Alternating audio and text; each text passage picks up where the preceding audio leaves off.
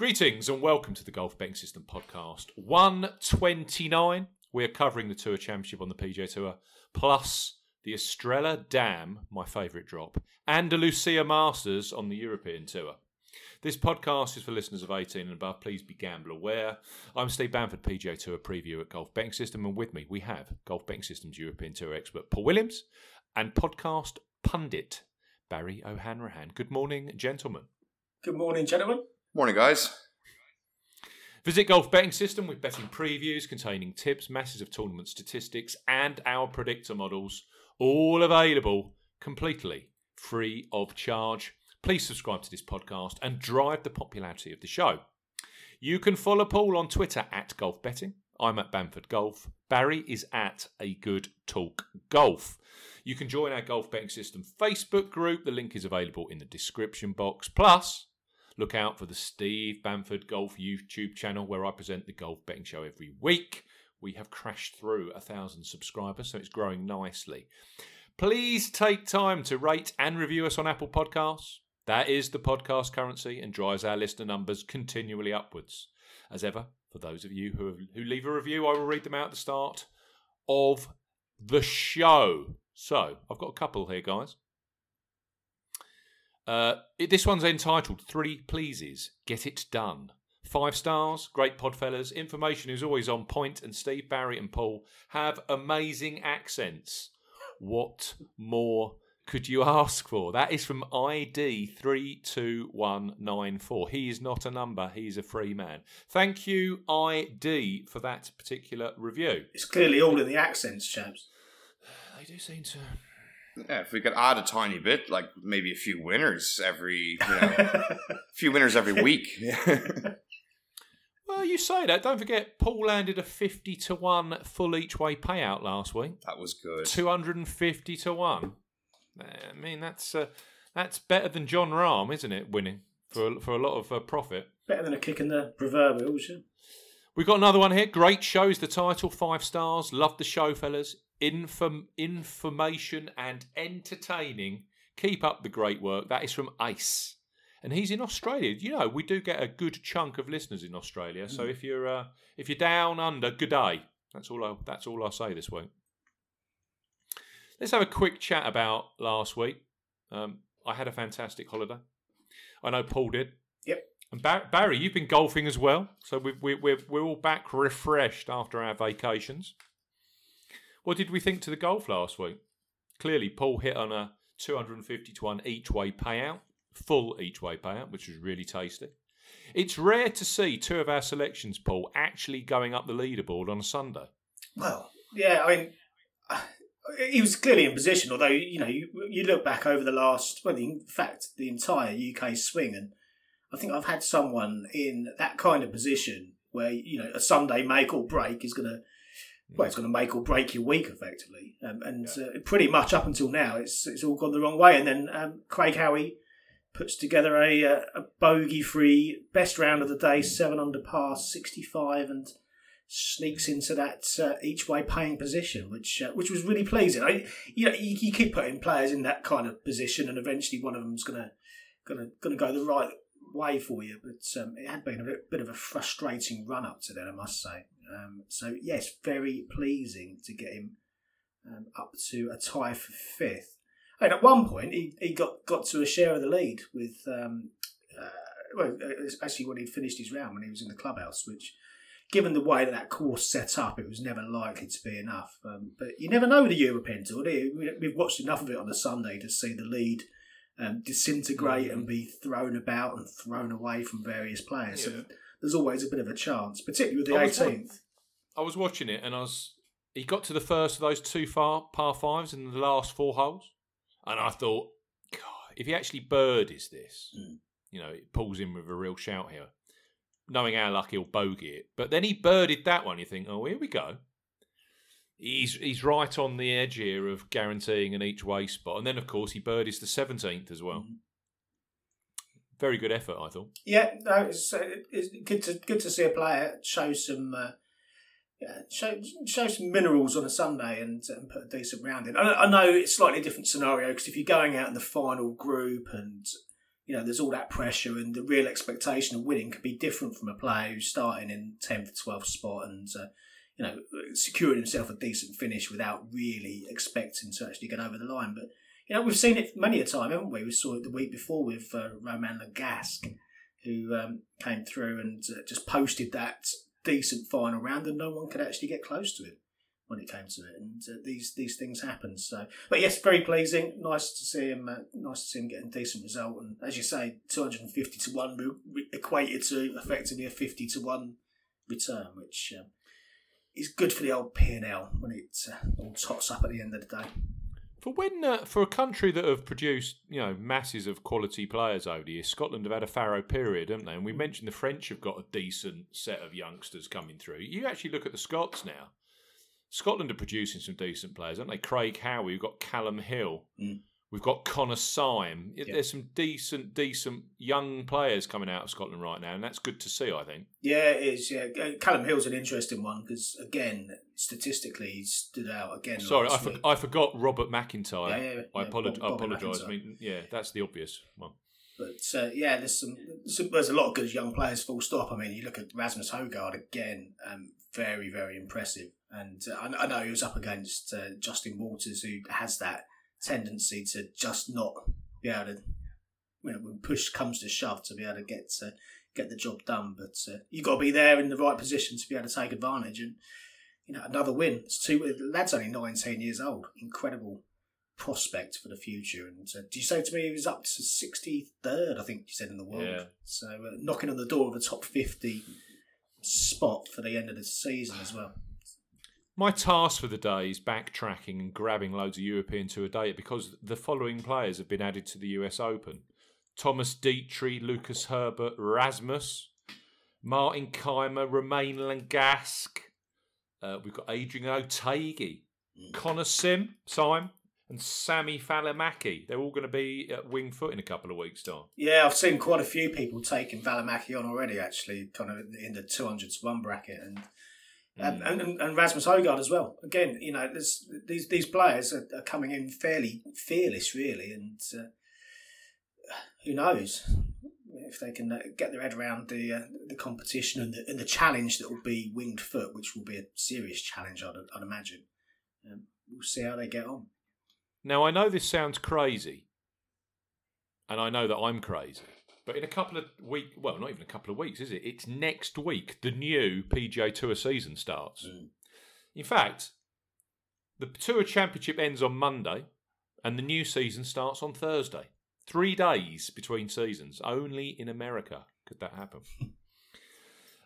I'm just going to point out there was the Corn Ferry Tour Championship last week, won, I believe, by Brandon Wu. Yep.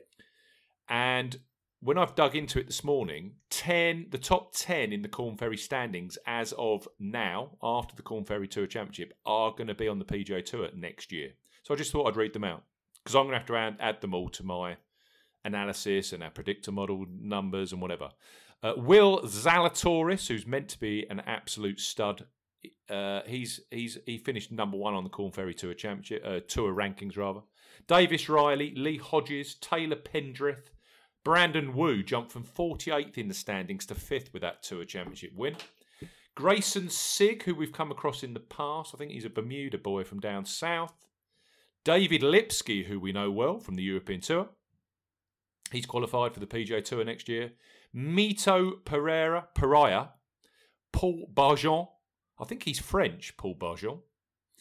And our resort course monster, who you will tip up at every resort course next year, Stefan Jaeger. Jaeger bombs. He does like a 30 under job, doesn't he? He does like a 30 under, old Stefan Jaeger. I'm not sure he's going to be suited to a US Open grind, but no, he has qualified for the US Open as well. And I don't think he'll be making the cut. He also does like a miscut, Stefan Jaeger, at the PGA Tour level. But it'd be interesting to see. He can shoot 30 under, that guy, when he's hot. So yeah, they're the 10 that have been promoted to the PGA Tour for next season, which starts next Thursday. I thought I'd clarify that. What did you guys think of the BMW last week? That was brilliant. I loved the way the course was set up, particularly on Thursday and Friday. it kind of ticked all the boxes for what you want to see. That, like, you know, good shots off the tee, presented good opportunities to get close to those pins. If you put yourself in a bit of trouble off the tee, you really had to fight for your par or play something spectacular to set yourself up a birdie chance.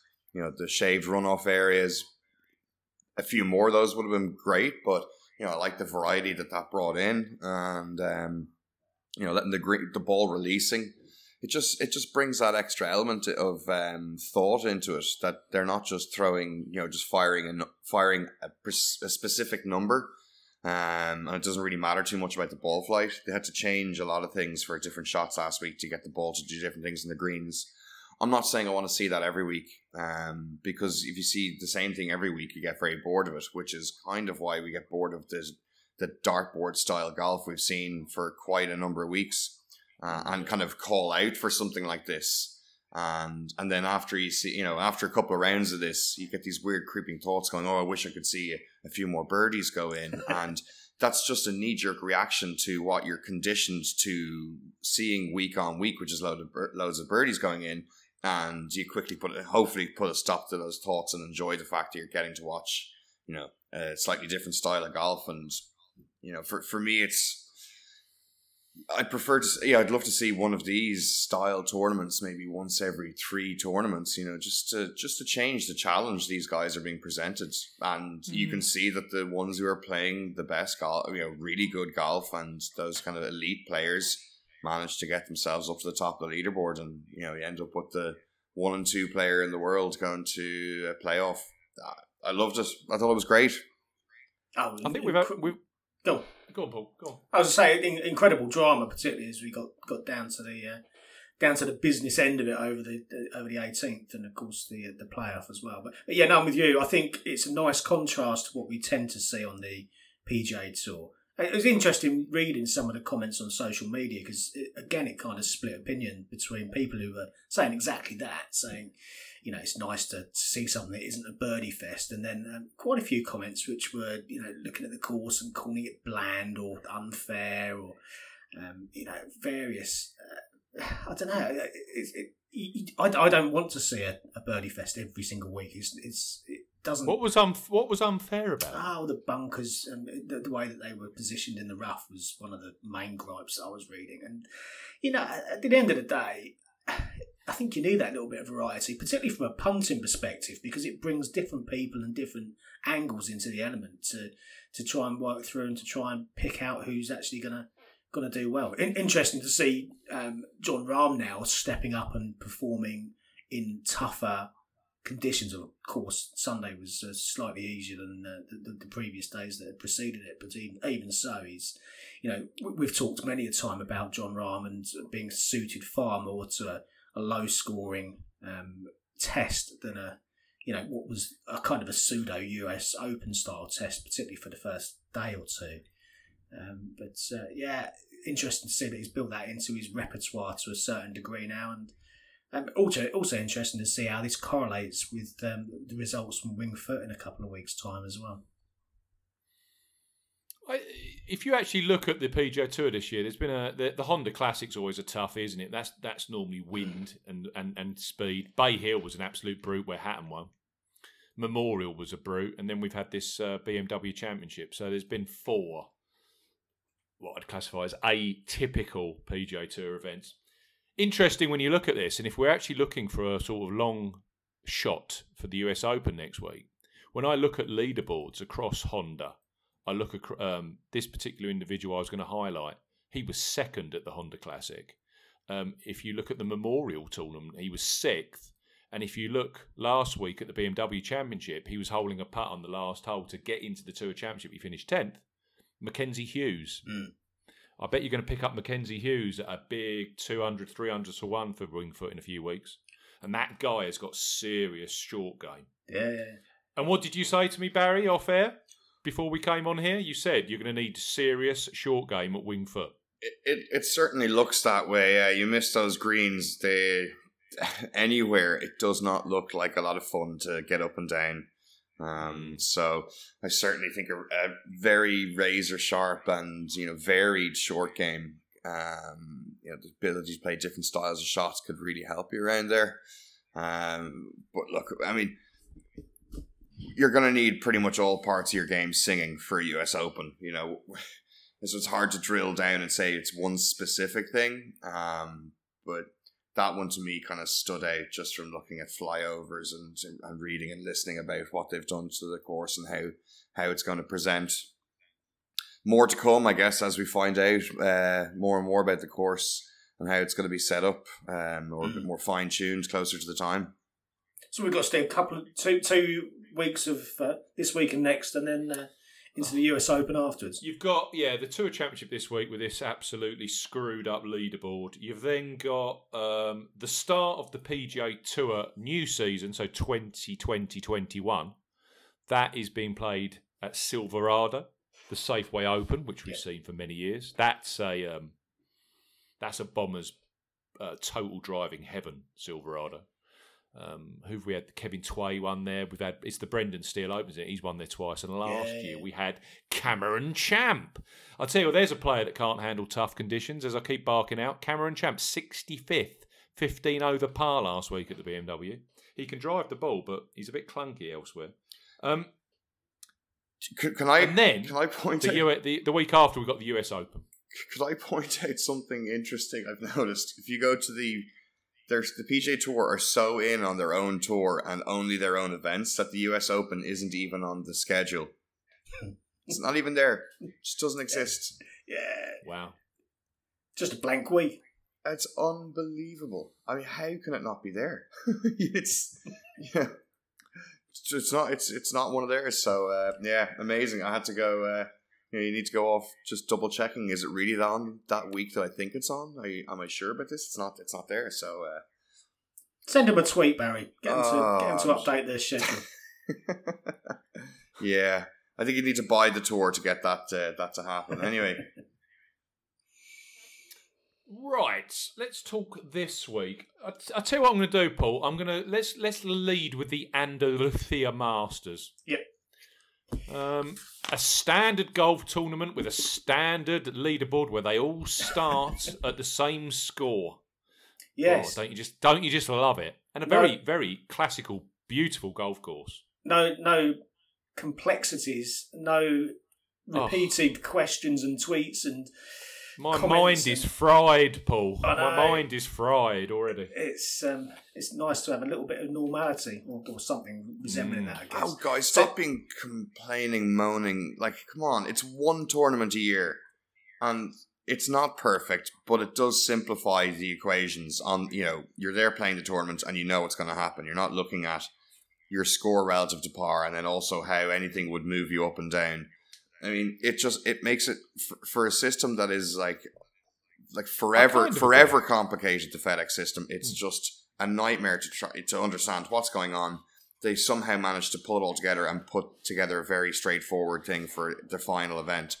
Last week, they were shown players hovering around the top 30 cut, plus 46 points, minus 123 points.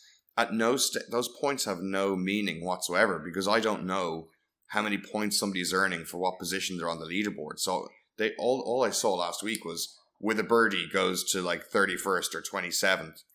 But like a little bit of context would help. Like, show me, I don't have to go look it up. Show me on the TV screen what points are for what positions in the tournament. Just once, I don't overly dislike the format, Barry. It's a nightmare. You've got, what odds do you record for next year? Is it the odds of the market where they all start at zero? Is the odds? It's just the winning score. Well, what was the winning score last year? Well, the leaderboard says it was 1800, but actually it was 30. It's just it's just extra work. It's a nightmare for your records. That's I'm just anally retentive. That's the kind of thing that bores me because it adds hours to my workload, but. I think the actual format works, and what you've got to think of, it's the Tour Championship is a 5-round affair, yeah. And at the moment, Dustin Johnson shot 10 under on the first day, and he's leading. It's basically It's in-play betting on speed, isn't it? Yeah. I think that's the best best way to approach once it. Once you've got your head around that, you kind of just get on with it. It's also in-play betting with no round one statistics to drop back on and see if somebody's striking it well, tee to green, or if they're putting well. So there's an extra element of chaos added to the mix when you're going for a bet on the tournament before it kicks off. From a DraftKings perspective, yeah. I think Dustin Johnson's $13 million, and you've got some down at $5 million. It's just like elastic stretch. It's 15k for DJ. So 15. Yeah, wow. It's it does create an interesting dynamic both on DK and from a betting perspective. I'm guessing he doesn't automatically get credited with 10 birdies of points scored on DraftKings. No, he doesn't, but he gets his finishing position, which is where the equity points, the differential really starts to kick in. Yeah. But, it's complex. We'll talk about that in a minute and see how it transpires from a betting perspective. But let's go through the Andalusia Masters first and the start of our 3-week Iberian swing, which follows on from the UK swing.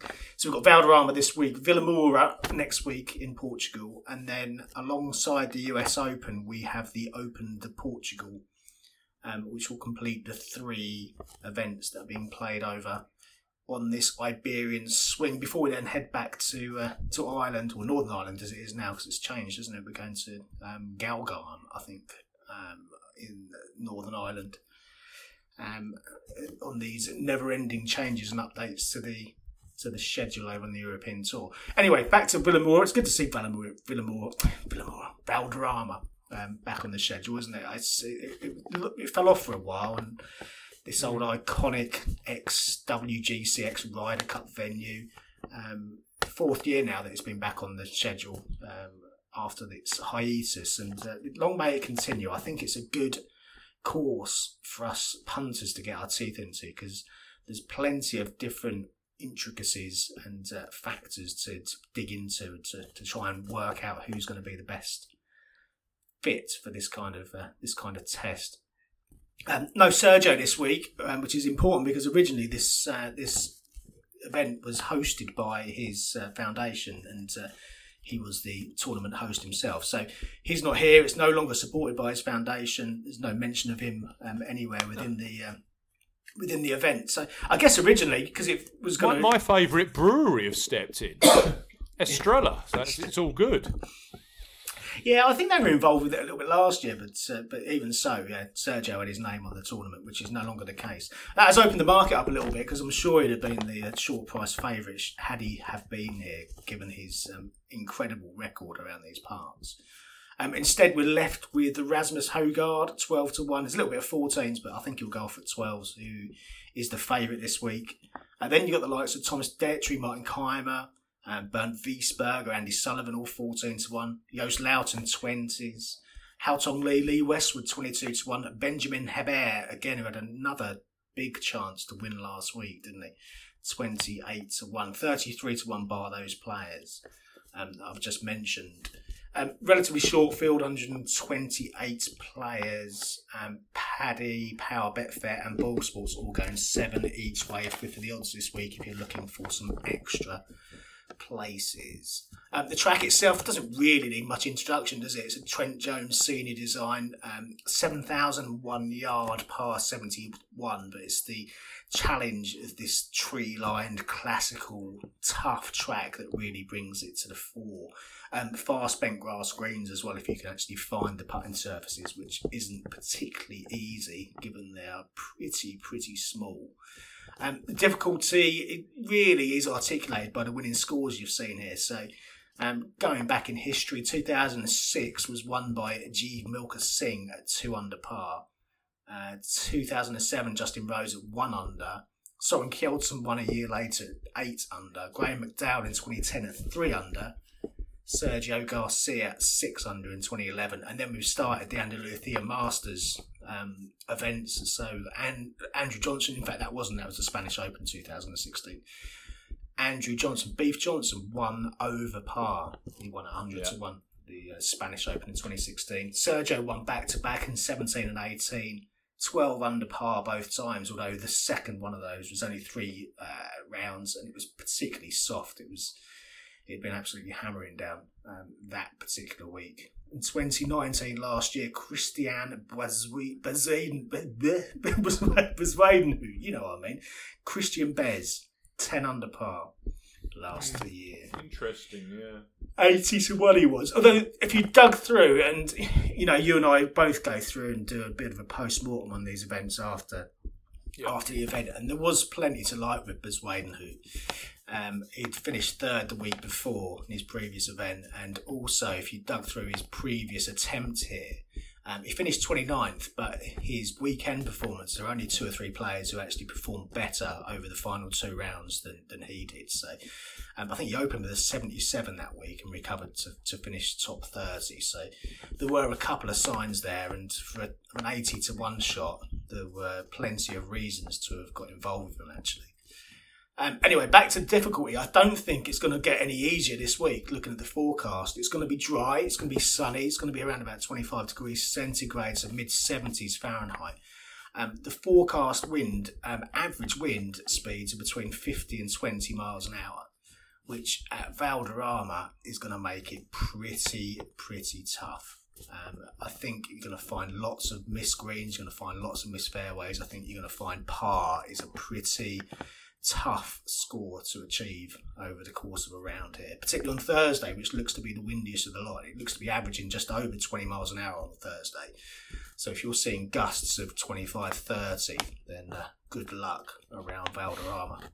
That sounds punishing. I think it will be, yeah. I mean, it'd be a good warm-up for the Europeans that are playing it. It'd be a good warm-up for Winged Foot. Oh, absolutely, yeah. Yeah, getting into a grinding mentality. It's going to be It's going to be a good way to get your mind into the right frame for sure. And it's an all-round test. If you look at it, it is tree lined. You need to have a good tee to green game, but players will undoubtedly miss a lot of greens here. Typically, 60 to 65% of greens in regulation is the winning total. I mean, Sergio in 2018 when he won, and I said it was soft, he was just over 70%, and that is an outlier. Generally, it's far lower than that. Bezuidenhout last year, 47.2% greens in regulation. That is by far the lowest GIR number that I've seen for a winning golfer anywhere that I recall. To be sub 50% greens and still win a golf tournament tells you a story. So you're going to need a short game here. That's undoubted if you're going to be missing greens in regulation. So he was 66th in the field of the guys that made the cut, but he scrambled at 74% and he putted at 1.43 putts per green in regulation. That's mad, isn't it? I've never seen it that low ever. It is a bizarre set of stats, but that's how he got round this track. And if you do miss greens here, then you do need to be scrambling incredibly well, and you do need to be making every single putt you possibly can. So I think that's part of the equation this week. A bit of sprinkling of form, a little bit of recent form's good. Experience is generally good here at the track. Although you look at Beef, you look at Jeev Milker Singh, both of those guys won on debut. You balance out with the likes of Sergio Garcia in particular, who's got a cracking record here. Soren Kelton tends to play here very well each time he plays as well. So you've got a good mix of players who do play the track well as well. And I tend to suggest, particularly with conditions being tough, that you want a bit of experience of this track, or at least have some good form on tougher tests around the European Tour schedule over the last few years. One note of caution with this, and the main reason why I went with my preview this morning as opposed to last night, that there have been some travel restrictions from the UK to Spain that were due to be lifted last night. So there were some muted reports of some EU nationals not being able to get on planes from the UK to Spain yesterday, which affected a few players. The bulk of the bubble is apparently travelling today, which should be when some of those restrictions have been lifted. But clearly this is a fluid situation. We know that this whole COVID impact on golf is something that's still ongoing, and Well, we'll see. We'll see what happens over the next couple of days as to whether all of the players that are listed in the field actually make it over and can start. But let's assume they do. Let's assume that the European Tour have got everything they can possibly have organised in the background, and we have a nice, successful start to this Iberian swing this week. I've boiled it all down. I've gone with 5 players this week. I've headlined with Thorbjørn Olesen. And assuming he can get on and off the plane successfully without any challenges, then I think he's got a decent shot here. 19th on debut back in 2016. He was 7th for ball striking that week. And his long games looked really quite good since he returned to action. 34th at Hanbury Manor, where he was 6th for driving accuracy and 1st for greens and regulation. 17th last week. And again, decent greens and regulation. 6th he was last week. It just needs a decent putting week, and when he putts well, and we know he can putt very well, Olsen, he's the kind of player who I think could contend here. You look at him compared to the rest of the field: 2 major top 10s, 4 WGC top 10s, 5 European Tour wins. 2 of those came on breezy conditions, Sicily and Perth. For me, I think he's got something to prove. You know, we could talk about his off-course altercations, but I think he probably wants to try and prove something to everyone and deflect a little bit of attention away from all of that. And no better way to do it for a professional golfer than to secure a nice win on an iconic track like Valderrama. I think he'll be geared up to play well this week. Thorbjørn Olesen, 60-1 I backed him at. Wade Ormsby's been particularly popular, and I can see why. He opened a couple of places at 66-1. He's been backed into around about 40, a little bit of 45-1 still available, and I think that's still worth taking for a player who finished 25th last week for his first start for just under 6 months. 10th and 7th in his 2 outings prior to the golf stopping and. Just curtailed his momentum at that point. But 25th last week was a good little spin, shook the rust off. It's mainly his victories that I look at and think how he's going to fit well to this particular track. 3 Asian Tour wins. One of them was co-sanctioned with the European Tour. One at Delhi Golf Club, which we've seen for the Indian Open in the past. Another one of these short, fiddly tree-lined tracks. 2 wins at Fanling at the Hong Kong Open, and again another short, fiddly tree-lined track. He won his most recent one of those in January, so quite recent form of that as well. So he does tend to come to the fore when it's these shorter and more challenging, more I guess tactical tests that are on the schedule. 5th here in 2017 as well, so he's got a bit of course form to go with it as well, and I still think he's worth taking on, even though his price is getting slaughtered as we speak. 45-1 I took on Wade Ormsby. Sebastian Soderberg, 60-1 I've taken, and he was part of that final 3-ball at the Wales Open where we had Valimaki and Connor Syme a few weeks back. He was the one who had the biggest chance, really, to catch the Frenchman. He had a chance on 18. He needed to make a birdie to get into a playoff, and ended up finding the water in front of the green and ended up making an 8, which, much to the dismay of many of his punters online, from what I was seeing, as you'd expect. But he still finished 5th. He was 10th the week before that, clearly in good nick. 6th and 3rd for scrambling over those 2 efforts, 11th and 6th for straight going to tee to green on those 2 efforts as well. So lots to like at where those 2 aspects of game will come to the fore, I think, here at Valderrama this week. 23rd here on debut in 2017 was decent enough. Most tangible form, though, really, is his win at Cran-sur-Sierre last year. Another short, fiddly track that should correlate well, and does correlate well. Sergio's won there and has also won here, as we know, a number of times at Valderrama. So Soderberg, well worth taking at 60-1, I think. Max Kiefer, 125-1, the first of 2 longer shots. And again, the kind of player I tend to look for on tougher tracks. I backed him at the Wales Open on that same logic, and it didn't really work. He finished 44th, but there's still quite a bit to like. He finished 10th for driving accuracy, top 25 for greens and regulation and scrambling, 6th for strokes gained around the green, and that's been one of his one of the real features of his form since the return from lockdown. He has been gaining a lot of strokes around the green. I think, again, that's going to be something that is critical this week. He won the Challenge Tour at 7 under par. He was part of that big Spanish Open mega playoff a few years back where 5 under par was good enough to get into the playoffs. So in terms of higher scoring, tougher tests, Kiefer is one that I like to keep an eye on. 5th year in 2018, he closed with around a 66, joint best of the day. So he can play the track, he can play the style.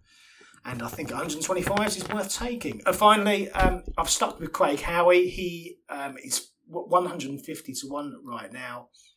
Late entry into the field due to his top 10 performance last week.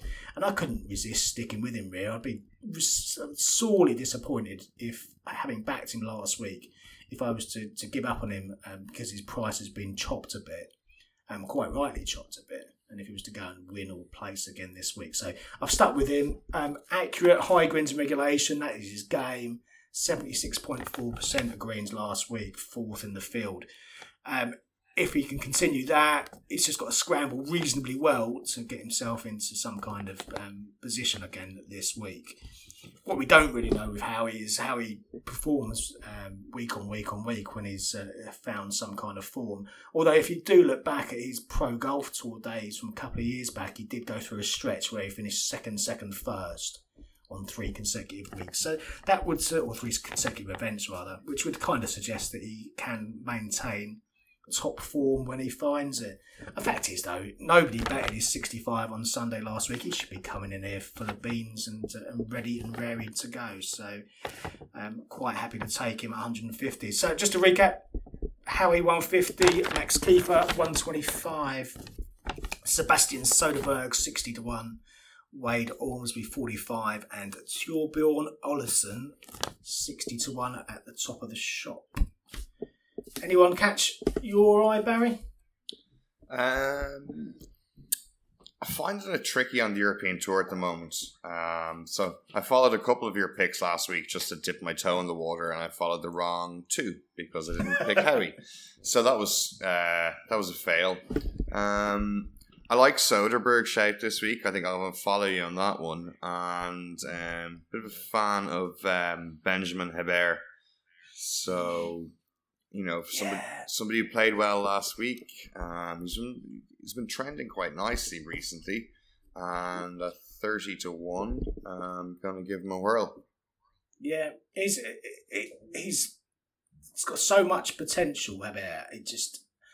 I don't know. Perhaps, again, like many of these, it just needs to get that win, you know, and start getting a winning sequence to really push himself onto the next level. And he had another chance, didn't he, last week? He had another chance. Like Martin Kaymer, again, I know Kaymer go back historically is won an awful lot of events, but if you get yourself out of that winning habit, it can be more and more difficult to get over the line. Where you've got someone like Rasmus Højgaard, who's clearly in the winning habit, and these wins just kind of fall into your lap effectively. Oh, well, he doesn't have as many scars as the slightly older guys, you know.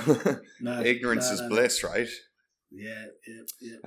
Yeah, Hebert. I mean, if you could give him a couple of beta blockers for a few of the putts lates on, you know, it could do him wonders. But yeah. No, playing some good stuff. I agree with you on that. So, and that's it. Yeah, if I find any other wild thoughts come into my head, I'll put it up on Twitter. But I'm gonna keep it kind of. It just feels like I take a quite calm and easy week for me. I don't know, maybe just storing a bit of the bankroll for the US Open. Yeah. Anyone catch your eye, Steve? Love Soderberg. I think he's a very well-rounded tip for this week. I'm always surprised by his price. Yeah. This is a guy that won a very good tournament last year, didn't he? At Crans-sur-Sion. Yeah, absolutely. Yeah. Amiga European Masters, no mug. Yeah. He also beat Rory McIlroy in a playoff. Yeah. Four-way playoff, which takes some winning to, or five-way playoff, I think it was actually. And that's a quirky track. That is very. I mean,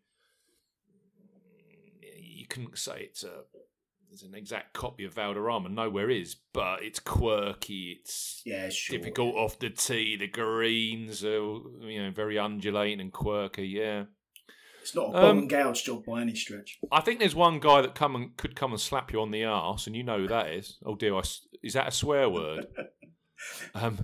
Connor Syme is just shouting to be back because he's due.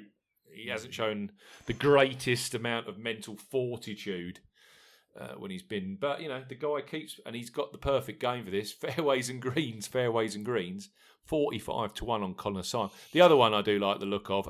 If I'm going to back Syme, I'd probably have to take the other young Scot that I really have been mentioning a lot this year, Callum Hill. He's playing some really good stuff.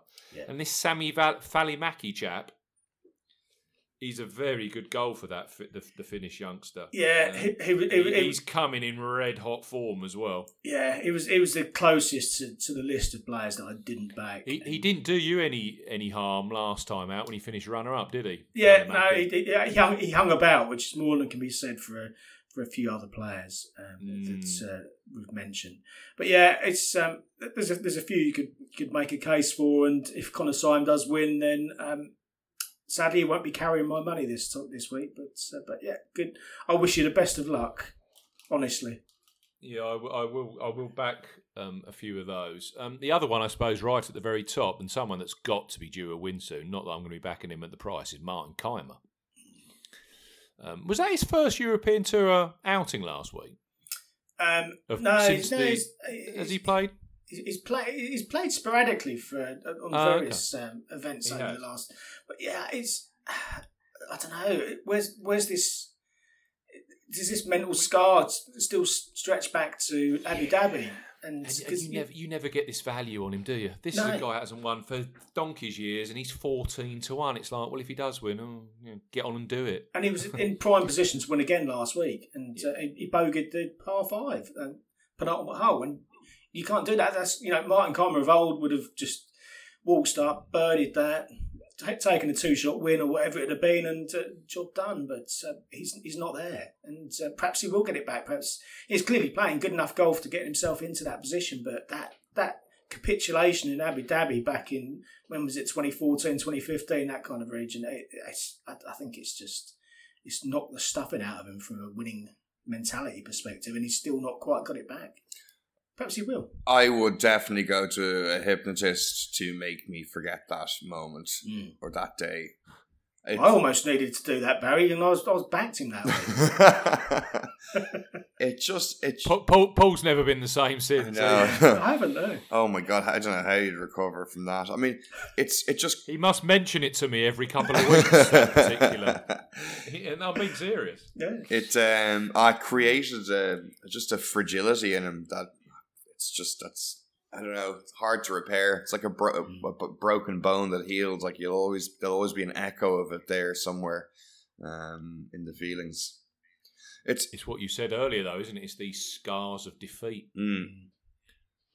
Actually, snatching defeat from what they say, the jaws of victory. Yeah, and that was a bad one, wasn't it? Yeah, and I think we. It means more because he's such a nice and likable guy, and he's done great things. Obviously great things for the Ryder Cup team, but he is a genuinely really nice guy, and I think that's why we end up talking about him more, and because you actually give a shit about him as opposed to maybe some other guys you might know on a level quite like that. Yeah. Very true. Should we talk Tour Championship? Yeah, let's do it. The PGA Tour Championship, a 30-man field, select field. I will mention this at the very top. Just players that I think have done so well to get here. They're not residing in the World Top 50. Sebastian Munoz, Lanto Griffin, Joaquin Niemann, the Wunderkind. How did he perform last week? Absolutely fantastic to get into this. Cameron Champ, and I've already mentioned him in the show, Mackenzie Hughes. Qualifying for the Tour Championship in the top 30 just opens your schedule for 2021. Invites automatic to the WGC Mexico Championship, the Masters, the US Open, and Open Championship. So that is a huge coup. I mean, Lanto Griffin, you've got to give the guy credit. Very, very consistent, and he's just a top 20 machine, that Lanto Griffin. Had a very good season. Hazaz Munoz, he's had a very good season under the radar. We've also got first-time Eastlake Tour Championship players in the form of Tyrrell Hatton, Victor Hovland, Scotty Scheffler, and PGA Championship winner Colin Morikawa. They're all making their Eastlake debuts. Of course, those particular four are all in the top 50 in the world right now. In fact, Morikawa in the top 10, I believe. Now, the golf course, it's a bit of a change, but it's a bit similar to last week in a way. It's a bruisingly long par 70. We're playing this in Atlanta, Georgia. So we are going to be dealing with amazing heat of 35, 36 degrees. The tournament starts on Friday. I should point that out. It's Labour Day over in the States, so we've got a Friday to Monday tournament this week, which is clearly fantastic for next week, which gives you 3 days to get everything together for the start of the PGA Tour season, which is the following Thursday. It's a tough course. It was the 14th toughest on the tour last year and played to average of 70.03 over par. And there's a few quirkiness about it. It's a Donald Ross design. We mentioned Donald Ross on the podcast a hell of a lot. He's got courses: Aronimink, Detroit Golf Club, East Course at Oak Hill, Pinehurst number 2, which is his most famous, Plainfield, and Sedgefield Country Club, where they play the Wyndham Championship every year. And there are so many links between Sedgefield and here at Eastlake. When you look at winners and players that have done well, it is untrue. I can just bring to top or front of brain Henrik Stenson, who has won both the Wyndham Championship and the Tour Championship. There are many, many others who link very closely. The other things to point out, we're dealing with fairly large greens, 6,000 square feet. They're undulating. It's a typical Ross design. A lot of greens with back to forward canting of the greens.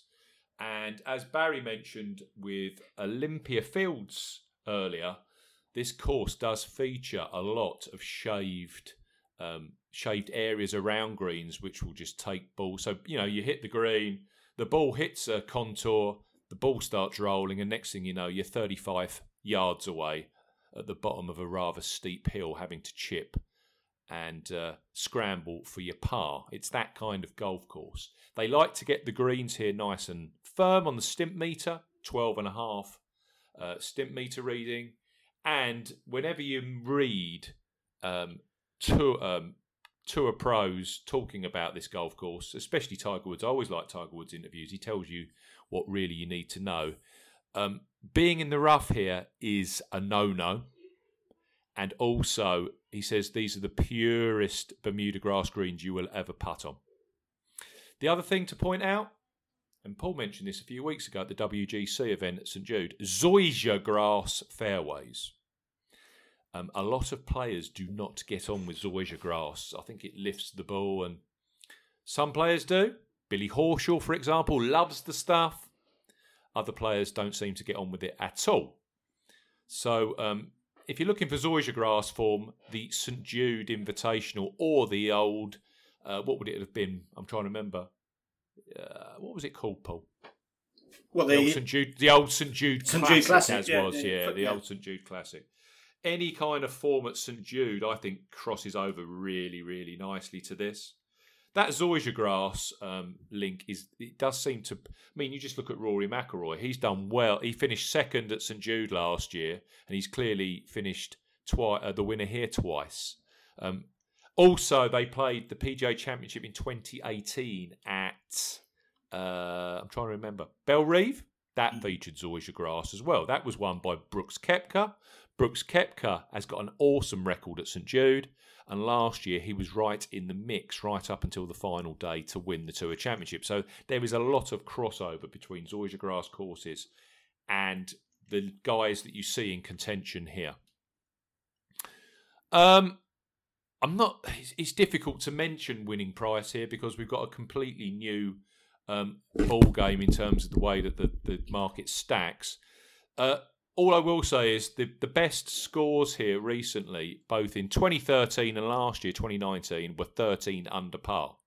So it shows you we're dealing with a tough golf course this week. Key skill sets. If we're taking the last 10 winners and we're looking at the traditional skills, the driving accuracy, the greens in regulation, the putting average and scrambling, it averages out at, bearing in mind it's a 30-man field, driving distance 13th. I don't think you have to be a bomber. I tell you what you do need to be, though. You need to be long, straight, and a great ball striker. Driving accuracy 7th. That is very, very high for a PGA Tour event. Sometimes you're seeing driving accuracy across a full field event in the 40s in terms of its importance. Yeah. 7th here. And that ties in so well with Tiger Woods' quote. Greens in reg 6th, proximity to hole 14th. So you haven't got to be hitting it overly close. But this stat as well for me is key. Scrambling 8th, that's very, very high. Putting average 7th. If we're looking at it from a strokes gain perspective, last 4 winners, McIlroy ×2, Woods and Xander in 2017. Strokes gained off the tee, 2nd, huge. I think it's a driver's course. I really do here. I mean, Rory McIlroy's won twice. Xander Schauffele is a fantastic driver of the golf ball. Strokes gained approach 11th, so that relatively is low. Strokes gained around the green. Now, this is a real eye-opener. Again, I can sometimes see this in the 20s or 30s. Strokes gained around the green, 5th. Strokes gained tee to green, 3rd. So when we say strokes gained tee to green, it's a bit of an odd mix. It's actually more important off the tee and around the green as to your approach game. And strokes gained putting 9th, which isn't overly high. But getting back to brass tacks, it's a ball striker's golf course. It really is. And I can kind of firm that up with you. Last year, I'm taking the top 6 in terms of scores. I'm not taking final leaderboard here. I'm taking the guys that shot the lowest scores here last year. Paul Casey, Brooks Koepka, Rory McIlroy, Xander, Ches Reavie, Adam Scott. When they arrived in Atlanta, they were all in the top 52 in terms of the overall season-long ball striking statistic. You could actually take that number, 52, and you could say that cuts 16 of the current 30-man field straight away. They haven't hit the ball that good. You could also take, I think, a few more away from the 14 that are left because they've been striking the ball absolutely appallingly over the last couple of weeks. And what I do see here from previous winners is you've really got to be hitting your irons and hitting the ball very well off the tee to contend around here. I don't think you're going to find your ball striking game when you turn up at Eastlake if you haven't had it last week at Olympia Fields. No. And that kind of mantra would put me off personally, the likes of a Justin Thomas, who I don't think's hitting the ball brilliantly at the moment. And it would also put me off the likes of a Bryson DeChambeau, who was absolutely awful with his approach play last week and has been for quite a period of time. All of a sudden last week he putted really badly, I think, at Boston, and then he turned up in Chicago, and all of a sudden he's putting brilliantly, and the rest of the game's fallen apart. So yeah. I think Bryson's got some problems at the moment. He's still tinkering, isn't he? My overriding memory of this course, in terms of a winner, is Jim Furyk, and that kind of, for me, epitomises how you can get around this track, even though the dimensions would suggest that you need a bit more length off the tee. I don't think it's that. I think you've got to be measured. You've got to, Jim's one of the most accurate players there is out there, but Jim is also very good on and around the greens, and it's the fact that he has found a way to tame this track, and with that same kind of, it's not an out and out grind. It's not a US Open grind. It's not going to be as high scoring as it was last week, I don't think. But even so, you do need to have that kind of patience around here. I think a lot throw their toys out the pram after day one. Yeah. There's a hell of a lot of money swilling around, and it's a golf course that isn't your typical 25 under, which a lot of these players will not like. Backing your point up, Paul, last year in the without strokes index market, Ches Reavie scored an each way return here at 80-1. Yeah. So you can find a little bit of value with a player that's further down the market if you're going down that route of basically everyone starting on a level playing field. Now, I had an absolute disaster here last year. I got absolutely nowhere near it. I actually tipped up Hideki Matsuyama on a Bermuda grass golf course, and that is a bad error of judgment. Have you got a big post-it note on your wall now that says "Never do that again," Steve? Well, off air, Barry mentioned Hideki Matsuyama at the US Open, and I get that because he has got tons and tons of short game, and he loves bent grass greens, and he's a grinder. Yeah. So I could see Hideki at the US Open, yes. Where I struggle with him, don't ever back him. Don't ever be tempted to back him on Bermuda grass. Mm-hmm. Do you know what? One thing I've not, like last week, just looking, obviously he got a lot of TV time. The putting, he was all over the place. He was Hideki. Long game, but his putting was fantastic. Yeah, I agree. Long game was awesome. A little all over the place, but he was still scoring. The short game was good, and the putting, he just looks a lot more solid. You know, it doesn't look like he's going to have these big misses. You know, the putts all have a decent look about them. And it was interesting you were saying the kind of the makeup of a guy that could go well here this week.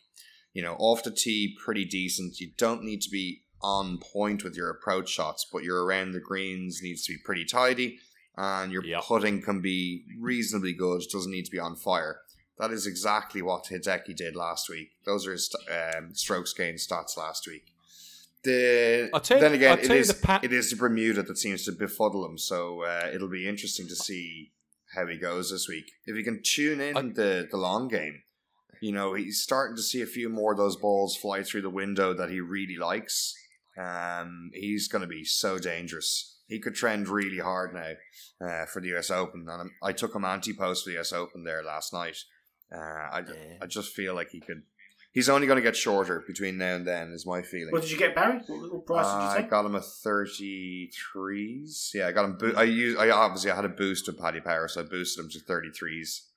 I'm quite happy with that. I don't see him, like, he's listed at 28s. I can't see him going off longer than that. No, not if he continues to play well. The stat I always look at here, and it always seems to pay dividends, is we're looking for ball strikers with a short game, right? The stat that I always like around here is scrambling from the rough. So not scrambling total, but once players find themselves in the rough around these greens, can they get up and down? Because this is a nasty golf course for scrambling, yeah? And at the end of the day, even the best ball strikers this week are still going to be missing 20, 22 greens, because that's just the nature of the beast, yeah? You look at Rory McIlroy last year. He hit 50 of 72 greens. He still had to scramble 22 times, yeah, to get up and down. So I'm looking for guys that can scramble.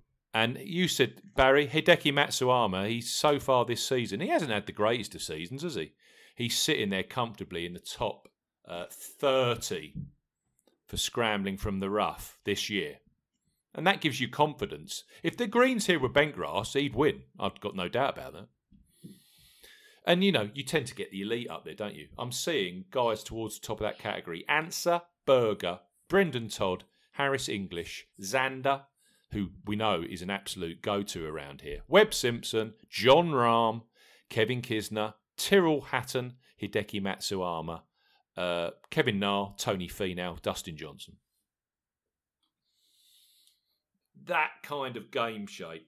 Guys that when they miss greens can get up and down. What the names I don't see in that statistic, and one that really does show you where he's at this year, is Rory McIlroy. Rory's struggling this year. I mean, we're talking about that ball striking number year on year. Last year, he was in the top 20 for ball striking on the PGA Tour arriving here. This year, he's 48th, so he's down almost in 50th spot. and he's not scrambling well. No. It just shows you where Rory's at. Other players that don't appear in this scrambling number, just out of interest, Billy Horschel, Mackenzie Hughes, Joachim Neiman, Cam Smith, Ryan Palmer. One that I really fancied, Colin Morikawa. Mark Leishman, one I was surprised, Patrick Reed. Scotty Scheffler, another that could be popular, cannot scramble out the rough. Victor Hovland, we've been saying that for months on end, the guy can't scramble. And Cameron Champ. Old One Dimension Cameron. So, that's where I'm at.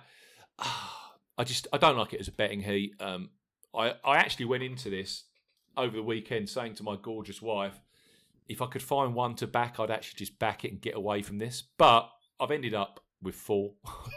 Oh my God. Well, I just want to, if I can get someone first, I'll tell you where I'm at with this, yeah? It'd be nice to be sitting watching the Tour Championship on Monday night with actually someone in the mix. Because usually, I haven't got the greatest records here. I've got someone that might be 5 shots off getting me a place. And in a 30-man field, the place is usually like a 16-1 each way shot. So, I've gone for this. Well, actually, it'd be nice to get someone right in the heat of battle. And actually, do you know what? Last year, I backed everybody in the without strokes index market. And I got thinking about it over the weekend and just ways to try a different strategy. In a way, if we're thinking about this as one of these, well, actually, it's a in-play market on speed kind of thing. Maybe that strokes index, without strokes index, isn't the way to go. I don't know. You can cut the cake always. My longest shot is in that market. There is one player in this field who actually lives in Atlanta, Georgia. Do you know who it is? I'll ask you. This 30-man field. Who lives in Atlanta, Georgia? Who do you think? Brendan Todd. Oh, well done. But you have seen my tips and read them, so it's a bit of I did have to rack my brain then, having read them last night. Brendan Todd, he's had a good year, hasn't he? And he's just always there or thereabouts. I mean, even last week, top 10 at that BMW Championship. Yeah. He lives literally 15 miles away from this place.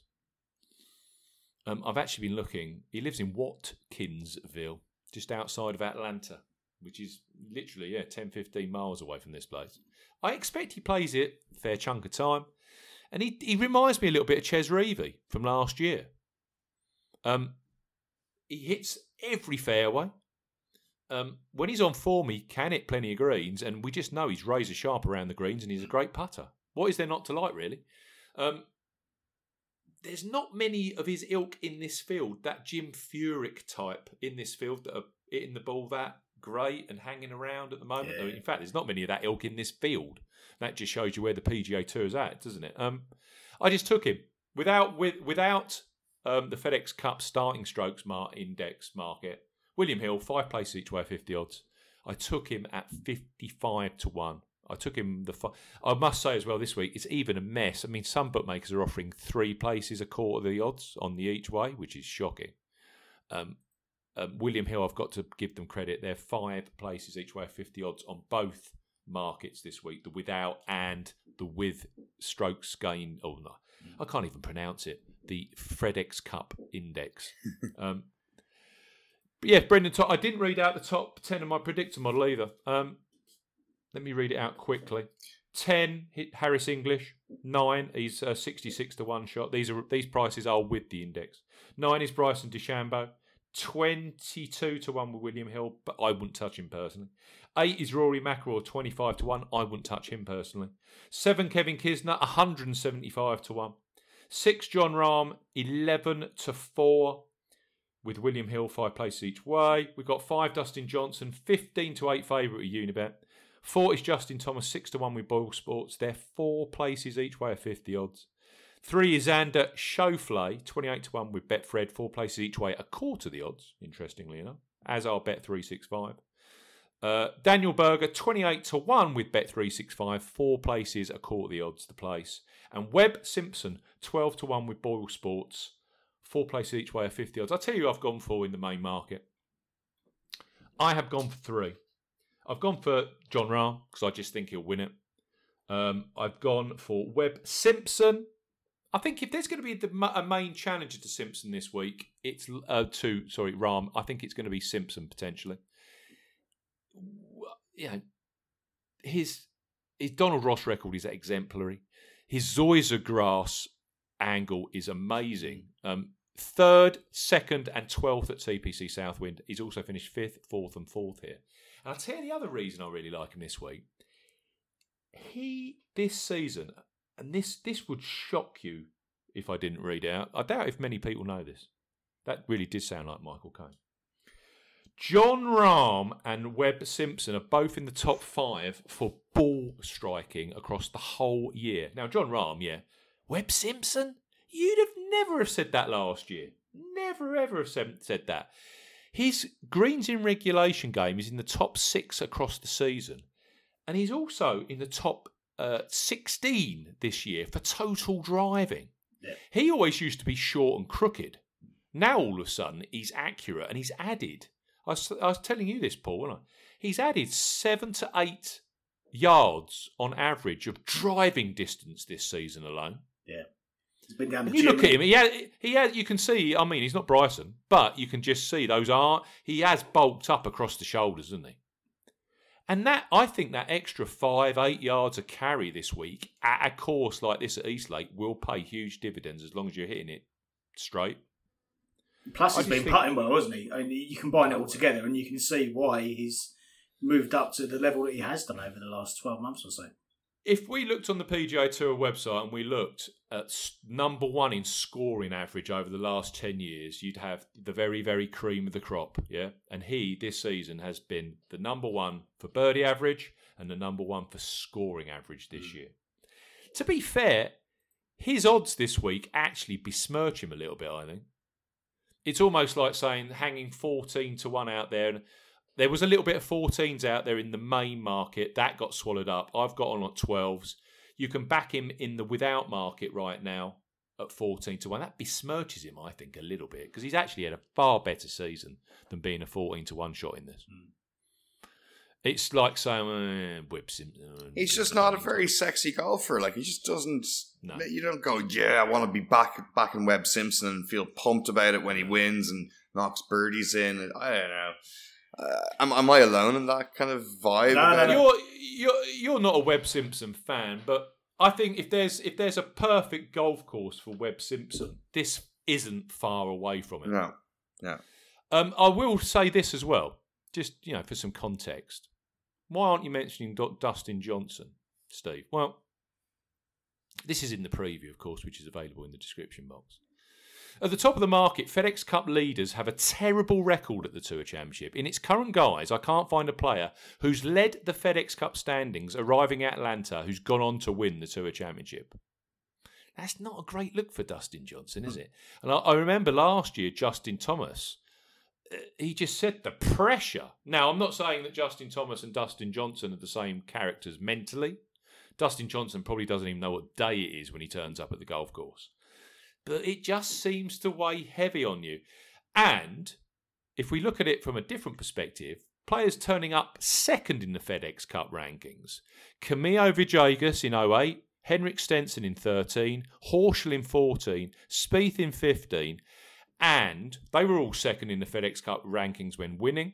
Justin Thomas in 2017 and Justin Rose in 2018, they were second in the rankings before lifting the FedEx Cup, even though they were beaten that year by Schauffele and Woods. And if they'd been running the same strokes index those 2 years, they would have both beaten Tiger Woods and Xander Schauffele. So this second place rank seems to be the hotspot. That's why I've gone for Jon Rahm. So Rahm, 3 points to win at 3 to 1 I got. Webb Simpson, 2 points to win at 12 to 1. Now, because I've gone win only on those shorties, it means that I can put a bit of each way value in there. And I can't work out, I did have a conversation with Paul about it, and he said that he can kind of see it.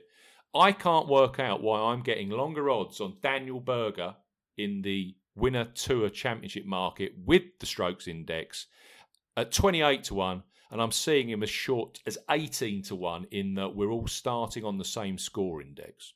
So I've gone 2 points each way, 28 to 1, 5 places each way, 50 odds in the Winner Tour Championship market with William Hill on Daniel Berger, who you have to say he's had the best season of his career, undoubtedly. And again, he's another one that absolutely thrives on Zoysia. 12th, 15th and 15th here in 3 visits. I think he's a better player than he was 15, 16 and 17 right now. He's got the 9th best scoring average around here. And listen to this. 2 wins plus this year he was second in the WGC. And this is it. This isn't a guy that can't mix it now in the biggest tournaments. On Zoysia grass at TPC Southwind. He loves the Zoysia. I could see Daniel... Has Daniel Berger got the cojones to win $15 million this week and win the Tour Championship? I don't know about that. Probably not. But has he got the cojones to get in the mix on a golf course that I think will suit? And at 28-1, we can walk away with an each-way place, and he's starting at 4 under. He's starting in the FedEx Cup 6th berth. That was the exact same berth that Xander Schauffele launched his attack last year. So I've taken Daniel Berger 28-1. So those are my 4. Berger, I've got Todd in the without market, and then I've got Simpson and Rahm to win. Yeah, you could see one of those players from that kind of 3-4 under bracket getting close at the end. As long as the guys at the very top don't run away with it.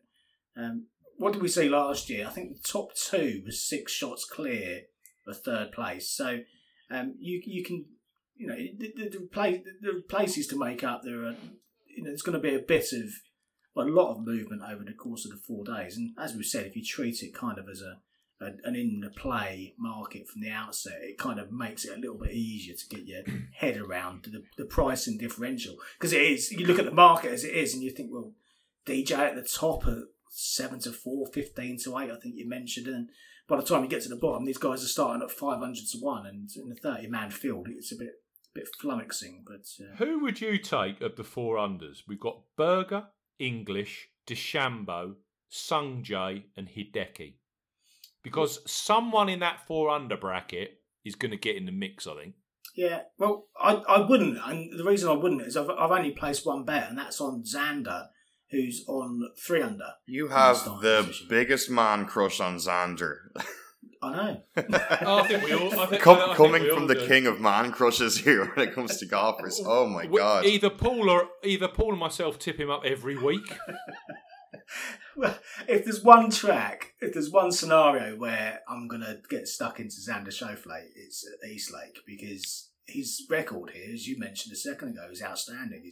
He won in 2017. He's 7th in 2018, 2nd last year with the strokes index. And yeah, he's not really set the world alight over the last couple of playoff events, 25th on each of them. But this is what he thrives on. This is what really gets him motivated and what really gets his juices flowing. And 28-1 in the outright market. And as you've said, he's effectively starting with from a position where he's 7 shots off the lead effectively as he walks through the door on Friday morning as it is. But I think that would help motivate him further as well. I think there's plenty of options around that kind of 3 or 4 under starting position where you could see a player push through to the. Someone's coming from. Someone's jumping up. Do you guys? Everyone. A lot of people say it'll be Rory, but Rory's got a lot on his plate right now. Rory's distracted. He's going to have a baby this week or the next week. I think he's quite happy just to get the baby. Let the baby arrive, and then you might see a little bit of stress come off those shoulders. But do you guys know if they're going out in 2 balls or 3 balls? I can't remember from last year. I think they go in 2. Yeah. See, I'm interested in that. Like with Johnson and Rahm could be going out in a 2 head to head. They could, obviously they could go one of 2 ways. They could just go and start barreling birdies at each other and separate themselves, or they could get bogged down in a very quick bit of match play and maybe not take off so well, and all of a sudden you've got a few guys jumping from behind and you have a very condensed pack at the end of day 1. Just be interesting for the tournament dynamic, and it's kind of what's I did put a little bet on Hideki for the let's say the betting and running market, which is including the scoring, the adjusted scoring. It much to kind of made me wince a bit when Steve was going on about Bermuda grass, but I was like, whatever. Like, I just kind of rolled with it because he's playing well. I think I'm going to hold back a couple of shots for actual in running just to see how guys are going on the week. Yeah, I get that.